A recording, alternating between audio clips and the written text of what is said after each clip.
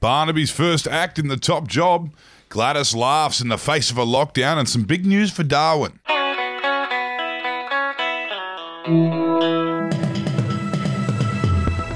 Yes, we are all over the country for your daily Batuta today. It's the 23rd of June. My name's Wendell Hussey, and I'm back in the Desert Rock FM studios with Clancy Overell. How are you? Good, thanks, mate. Good to have you out of the clink. It is good. My lawyer says I'm not allowed to talk about any of that stuff, so we'll get straight into it. And it is straight to business for Barnaby Joyce, with the hungover acting PM moving a motion in Parliament House to declare that blue is the best Powerade. Yes, with his feet on the big table in the middle of Parliament, the new man in charge has set about tackling the big issues.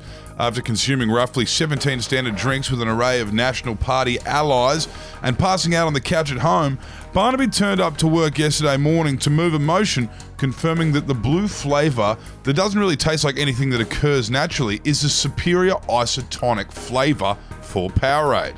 More of a Gatorade guy myself, but he's really representing his voters there.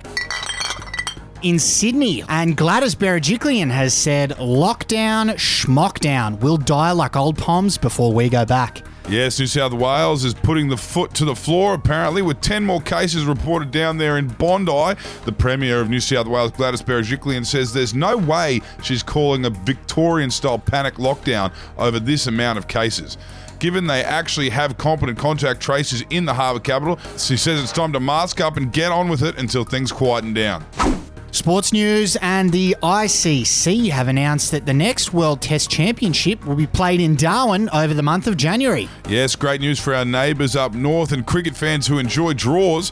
With the one-off World Test Championship currently being rained out in England, the International Cricket Council has announced they will be taking the next weather-dependent fixture to the Northern Territory capital during the wettest month of the year.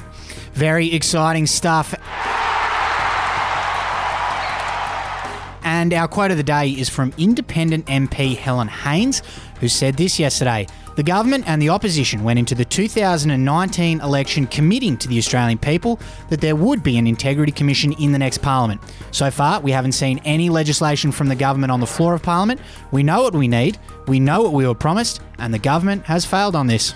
Put it this way, Canberra, it's either a federal ICAC or a guillotine. You choose one. If you've got nothing to hide, let's make it happen. All right, that's all we got time for today. Have a good one. Hooroo!